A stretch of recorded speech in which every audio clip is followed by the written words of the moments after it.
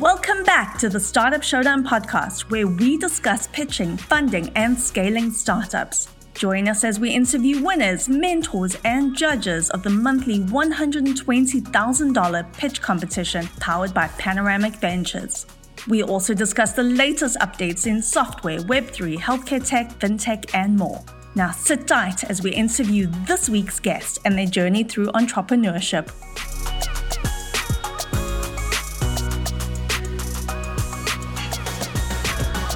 Lee Cantor here, another episode of Startup Showdown, and this is going to be a good one.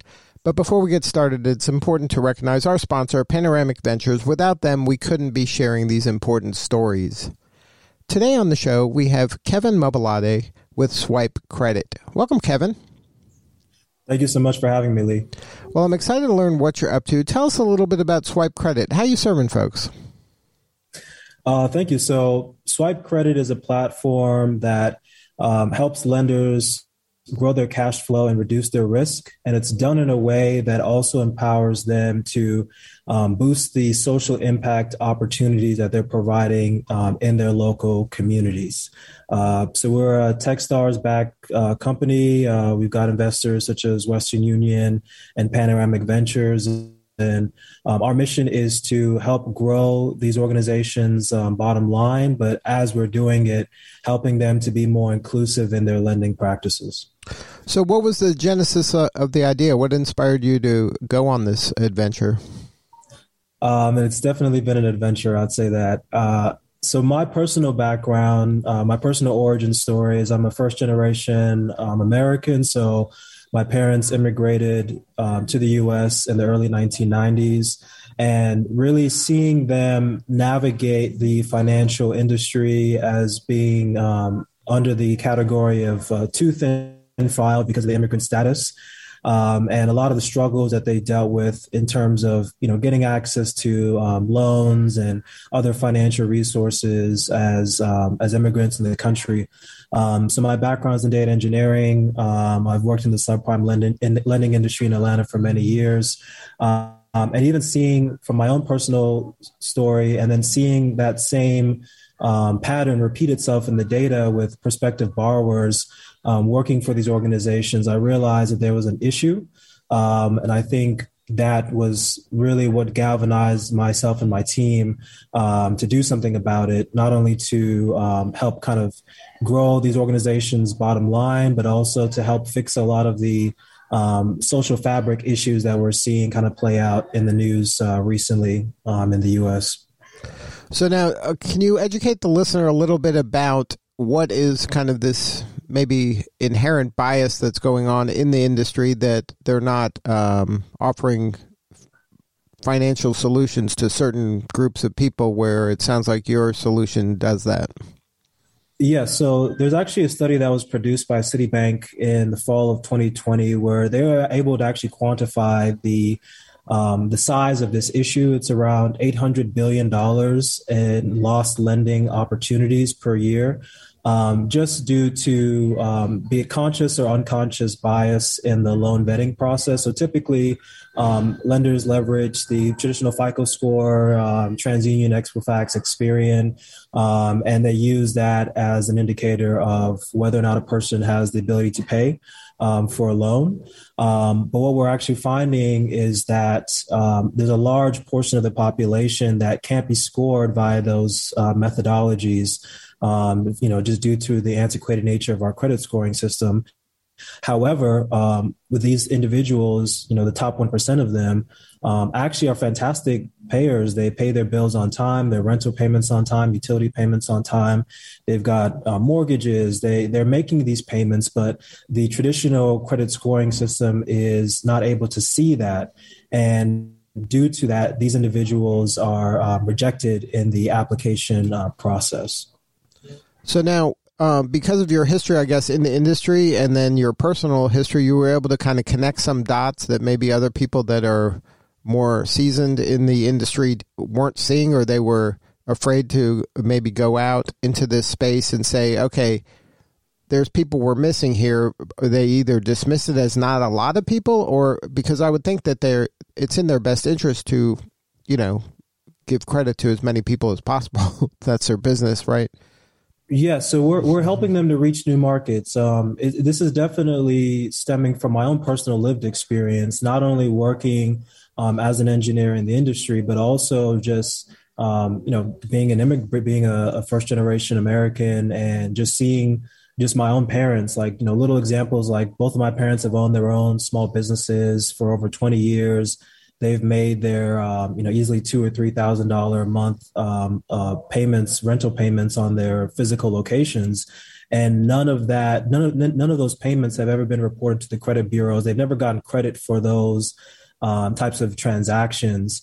And if a lender were able to see that and see their reliability over the course of time historically, it creates a strong, compelling case for giving these types of individuals that typically, if they're just too thin filed, a second look. So we look at it like where the tool gives these lenders a new pair of glasses to view this population, and also provides them with recommendations as to why they should give this prospective borrower, another opportunity, even though they might have been too thin filed to be scored via the traditional methods.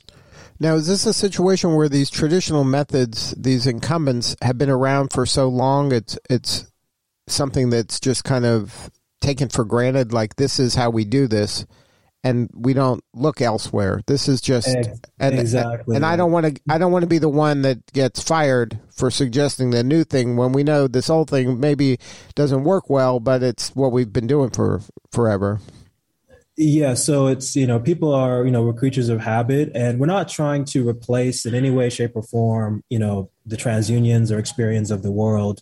What we're doing is saying that due to these new mechanisms, machine learning, neural networks that are available to us, and we're actually seeing this in the data that we're producing out of the platform, that if you look at women or minorities or people that are too thin file, the top 1% of them perform just as well as the highest, the riskiest white male borrowers that were accepted. So the proposition is that, and this is backed up by data coming out of Citibank, that there are hundreds of billions of dollars a year that are just left on the table just due to, just doing things the old way. So we're not saying replace the old way. We're just saying to evolve the old way with additional tools that can help you make more money at the end of the day. So having this idea conceptually and then having tools to actually bubble up who are the right people to give credit to, that's a leap into itself. How did you kind of build the machine that allows you to bubble up these appropriate folks for the lenders to choose, that they know they're the right people that are going to, pay back the money? Gotcha. So from the lender's perspective, the implementation of it is very seamless. It's just one line of JavaScript that's added to their website, and it's just a pop-up on their website, be it their loan page, where an applicant can opt in their banking transaction, their cash accounts, or their banking transaction history. So we've built an algorithm that looks at certain parameters such as cash on hand last day of the month, rental payments, utility payments, mobile phone payments, subscription payments, and then based upon those parameters, matches that to an ideal borrower model. To keep the standard high, obviously, we only want to surface up those top 1% of applicants because we want the lenders to realize increased revenue growth from these candidates. And then those are surfaced up in the dashboard along with recommendations as to, certain things that they weren't able to see via FICO. As I mentioned before, some of those certain parameters they weren't able to see. That's the first portion of it. We also do additional fraud monitoring. So looking at the transaction accounts and providing the lender with a report of any type of suspicious activity on the borrower's account once they create a relationship with this borrower in terms of lending to them. And then we also help them with collections as well. So setting up specific, say it's the 1st of the month or the 15th of the month, where a bill is due, helping the borrower to pay that bill directly to the lender, and then reporting that to the credit bureau to also help boost the credit score of the borrower. So it's a situation where everyone who's a part of the platform wins. Now, as you conceptualized this and started rolling it out, when did you start feeling like, hey, we have something here? This is something that can work. This can help a lot of people. Because this is something that goes beyond, like, it sounds like your startup is kind of more mission focused, as well as you want to be financially successful. But this is kind of has a bigger why behind it. Yeah, so I think the pandemic really illuminated many of the I like to call them like it's kind of cracks in the pipe in the way that money flows in the U.S. We saw this with the distribution of loans from the federal government. Many small businesses went under during the pandemic simply because they didn't have a relationship with these financial organizations. There was no trust for a lender to provide a loan to an unknown entity when they can just give it to the LA Lakers or other known established entities. So seeing those stories come out of the pandemic, that was the first light bulb moment. The second light bulb moment, after we've already onboarded a handful of customers, is being scouted by large, Fortune 500, top 50 banks, and sitting down with their teams and seeing their own internal initiatives specifically focused on tackling this issue. So we definitely know we're moving in the right direction. We've had a very large wealth management firm out of New York reach out to us in terms of becoming basically that go-to solution to help them to reach this population group, a large payment network. So these are all things that have happened in the last a few months of the top of this year, and sitting down with decision makers at the VP level and above, and them telling us specifically out of their own mouths that we're definitely hitting the nail on the head. This is the right time in history for us to be deploying this solution, and we're looking to be that end-to-end solution that becomes industry standard across the board in the next 3 to 5 years. So how did you go about building your team?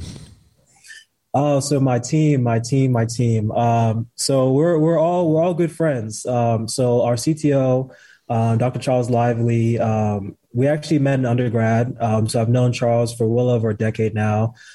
Great human being, lethal engineer, and just fantastic all around good guy.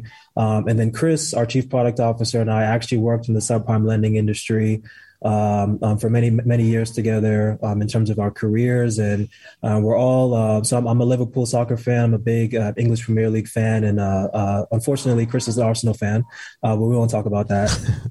So yeah, we're just family, honestly. And we come from this community. We understand the problems intimately.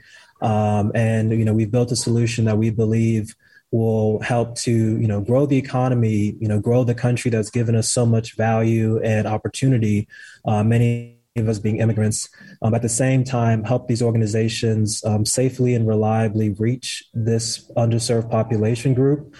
First and foremost, grow their cash flow, grow their organizations, but ultimately create those create a better harmony within the communities that they serve by being able to be more inclusive in their practices. Now, was it a difficult decision for you to take the leap from leaving this, steady job and then going into this unknown? I am definitely a man of faith, and I feel like, this is my purpose in life. So both of my parents are entrepreneurs, as I mentioned earlier in the call. So I always had that desire to build something of value. And not just, work within someone else's system, but to build something that can provide value to people. I already had that itch from a young age. And when the opportunity presented itself, and it was just a light bulb moment, I had experienced my own lived experiences. I felt this pain. I've seen it in my own communities. And then to see it really illuminated by the pandemic, and to have the hard quantifiable data backing it up, it was like all systems are go, green light to move forward with this. And as I mentioned before, I move in full faith and whatever it is I'm doing. So, God gives me that confidence to, just to follow the journey. And it's been an amazing journey. And it's something I'm very grateful for and thankful for. Did your partners kind of like together, you all said, okay, let's make this leap, or did you make the leap first and they came along?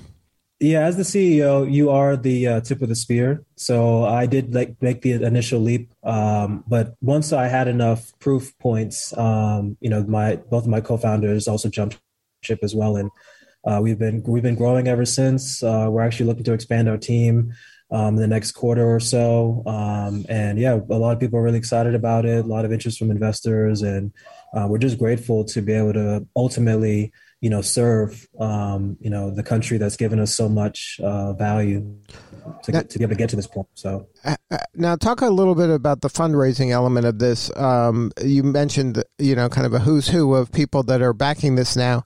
Was that difficult? Because that's another challenge that isn't the same challenge, right? Because that's a business unto itself, is attracting people that want to support, financially kind of invest in your vision.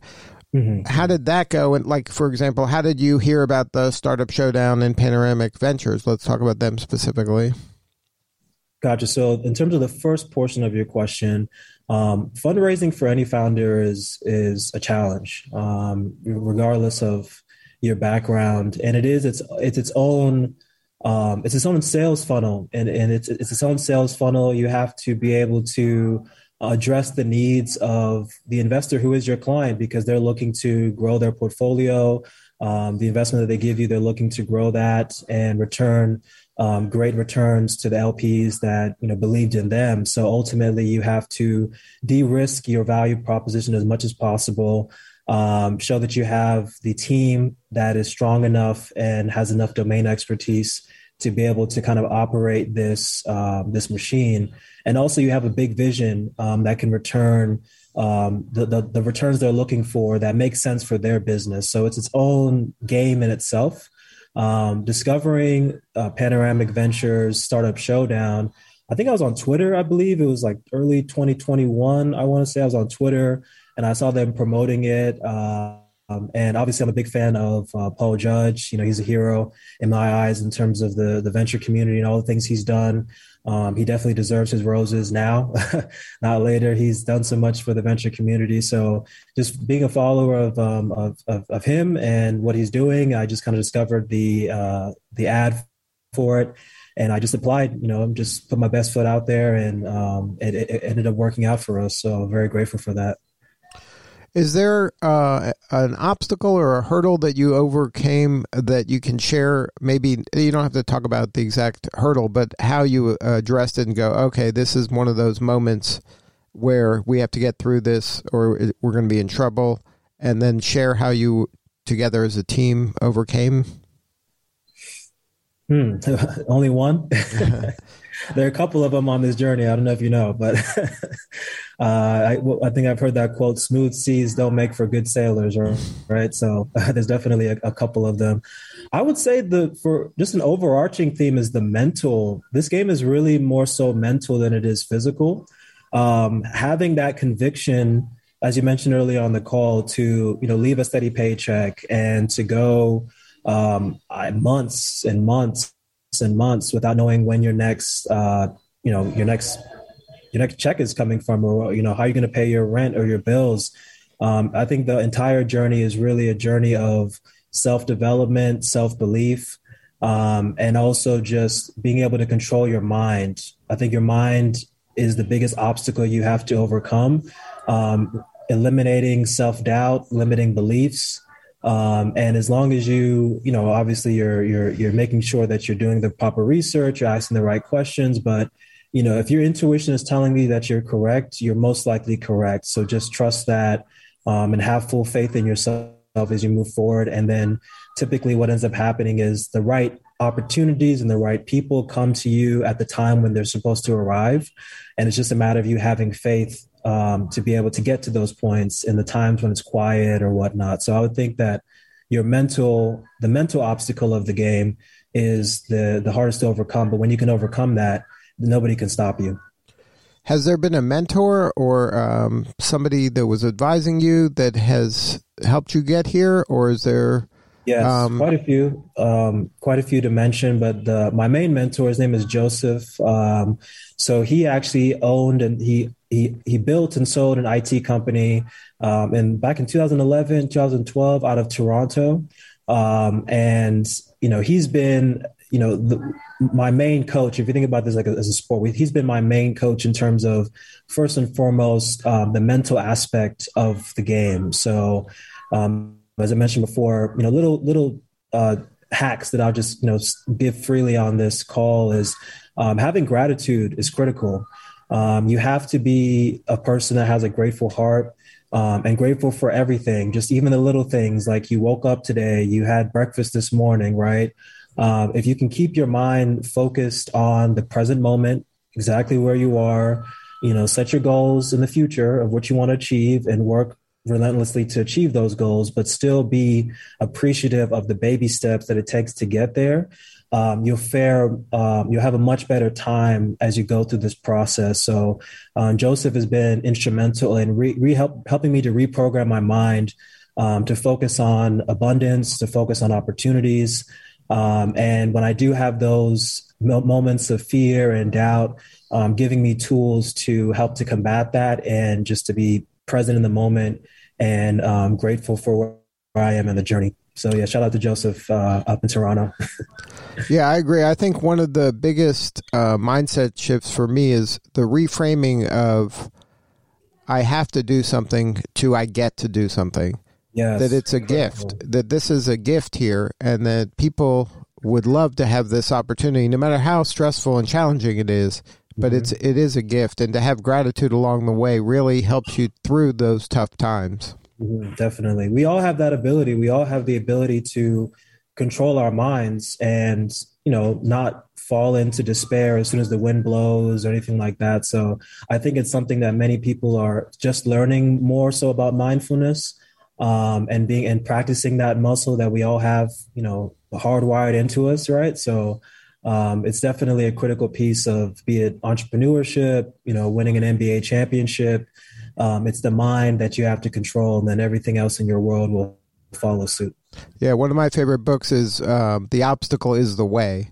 I love that one. Yep, great read. Right. So it's not there to sabotage me. It's just part of the journey. Just get over it, get through it, get under it, whatever you got to do. That's just part of how it's not a bug, it's a feature. Yes. It's there to help you, it's there to make you, not break you. Right. Mindset. So now, any advice for the startup founders out there that are contemplating going on the journey of a mission-based startup? I would say, so my advice, and this is what I've learned for myself too, it's like you start off wanting to be an entrepreneur like most people because you want to make money. Let's just be real. You want to make money, you want to drive the Lambo and da. But what you discover, it's that there are many, many people in our country and countries around the world that really suffer every single day. They have real problems. So I would say, as an entrepreneur, start off with, don't try and create a widget. Start off with the problem, right? What is the problem that speaks to you, that you've experienced in your own lived experience on your journey, that you're the most qualified to solve? Start from that problem, start from the pain, right? You want to find that hair on fire pain that you're passionate about solving, because you know that once it's solved, it'll create a better world for people that look like you, for the broader community. Start with that, and that will give you the fuel that you need when the times are difficult to power through those, because it becomes a mission. It's like you become the hero in the story. And, you are so attached to solving this problem that you'll work, 7 days a week. You'll be up at 5 o'clock in the morning. You'll be in bed by 11. It doesn't matter, because it's more of the joy of being able to solve this issue. And then the money will follow you, like the money follows problem solvers. I feel like if you have that mindset and that approach, you'll fare much better as you progress on the journey. And just take your time with it, have fun. The journey is the gift, I'll say that for sure. And yeah, just focus on, just focus on doing good and being good, and then good things will flow to you. So what's next for Swipe Credit? So we are definitely in the process of raising our seed rounds. We're looking to expand our team, hiring some folks in certain roles in engineering, customer success, sales. As I mentioned before, we're seeing the demand increase in terms of our solution. So we definitely need to shore up the infrastructure and increase the capacity in terms of what the platform can actually sustain and hold. So these are all good problems to have. And yeah, that's what our focus is for 2022, and just focus on creating this end-to-end solution that these organizations can use to empower their inclusive growth moving forward into the future. Is there an ideal customer out there that you're trying to serve?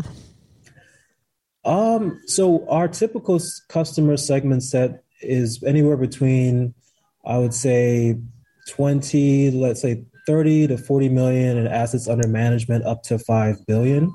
That's the typical sweet spot that we've seen really resonate with it in terms of the product, the need, and also the sales cycle, keeping the sales cycle tight. But we have seen, as I mentioned before, those brand names, those leaders in the industry also reach out, and we're currently in conversations with them as well too. So once we're able to announce those, I think that'll help to really, galvanize our growth moving forward. So if somebody wants to connect with you or the team, what's the website? So the website is swipecredit.com. So that's www.swipecredit.com. And then you could personally reach out to me via email. It's kevin@exploreswipe.com. So it's like explore swipe.com. So kevin@exploreswipe.com. Well, Kevin, thank you so much for sharing your story today. You're doing important work, and we appreciate you. Thank you so much for the opportunity, Lee. It's been great. All right, this is Lee Cantor. We'll see you next time on Startup Showdown. As always, thanks for joining us, and don't forget to follow and subscribe to the Startup Showdown podcast so you get the latest episode as it drops wherever you listen to podcasts. To learn more and apply to our next Startup Showdown pitch competition, visit showdown.vc. That's showdown.vc. All right, that's all for this week. Goodbye for now.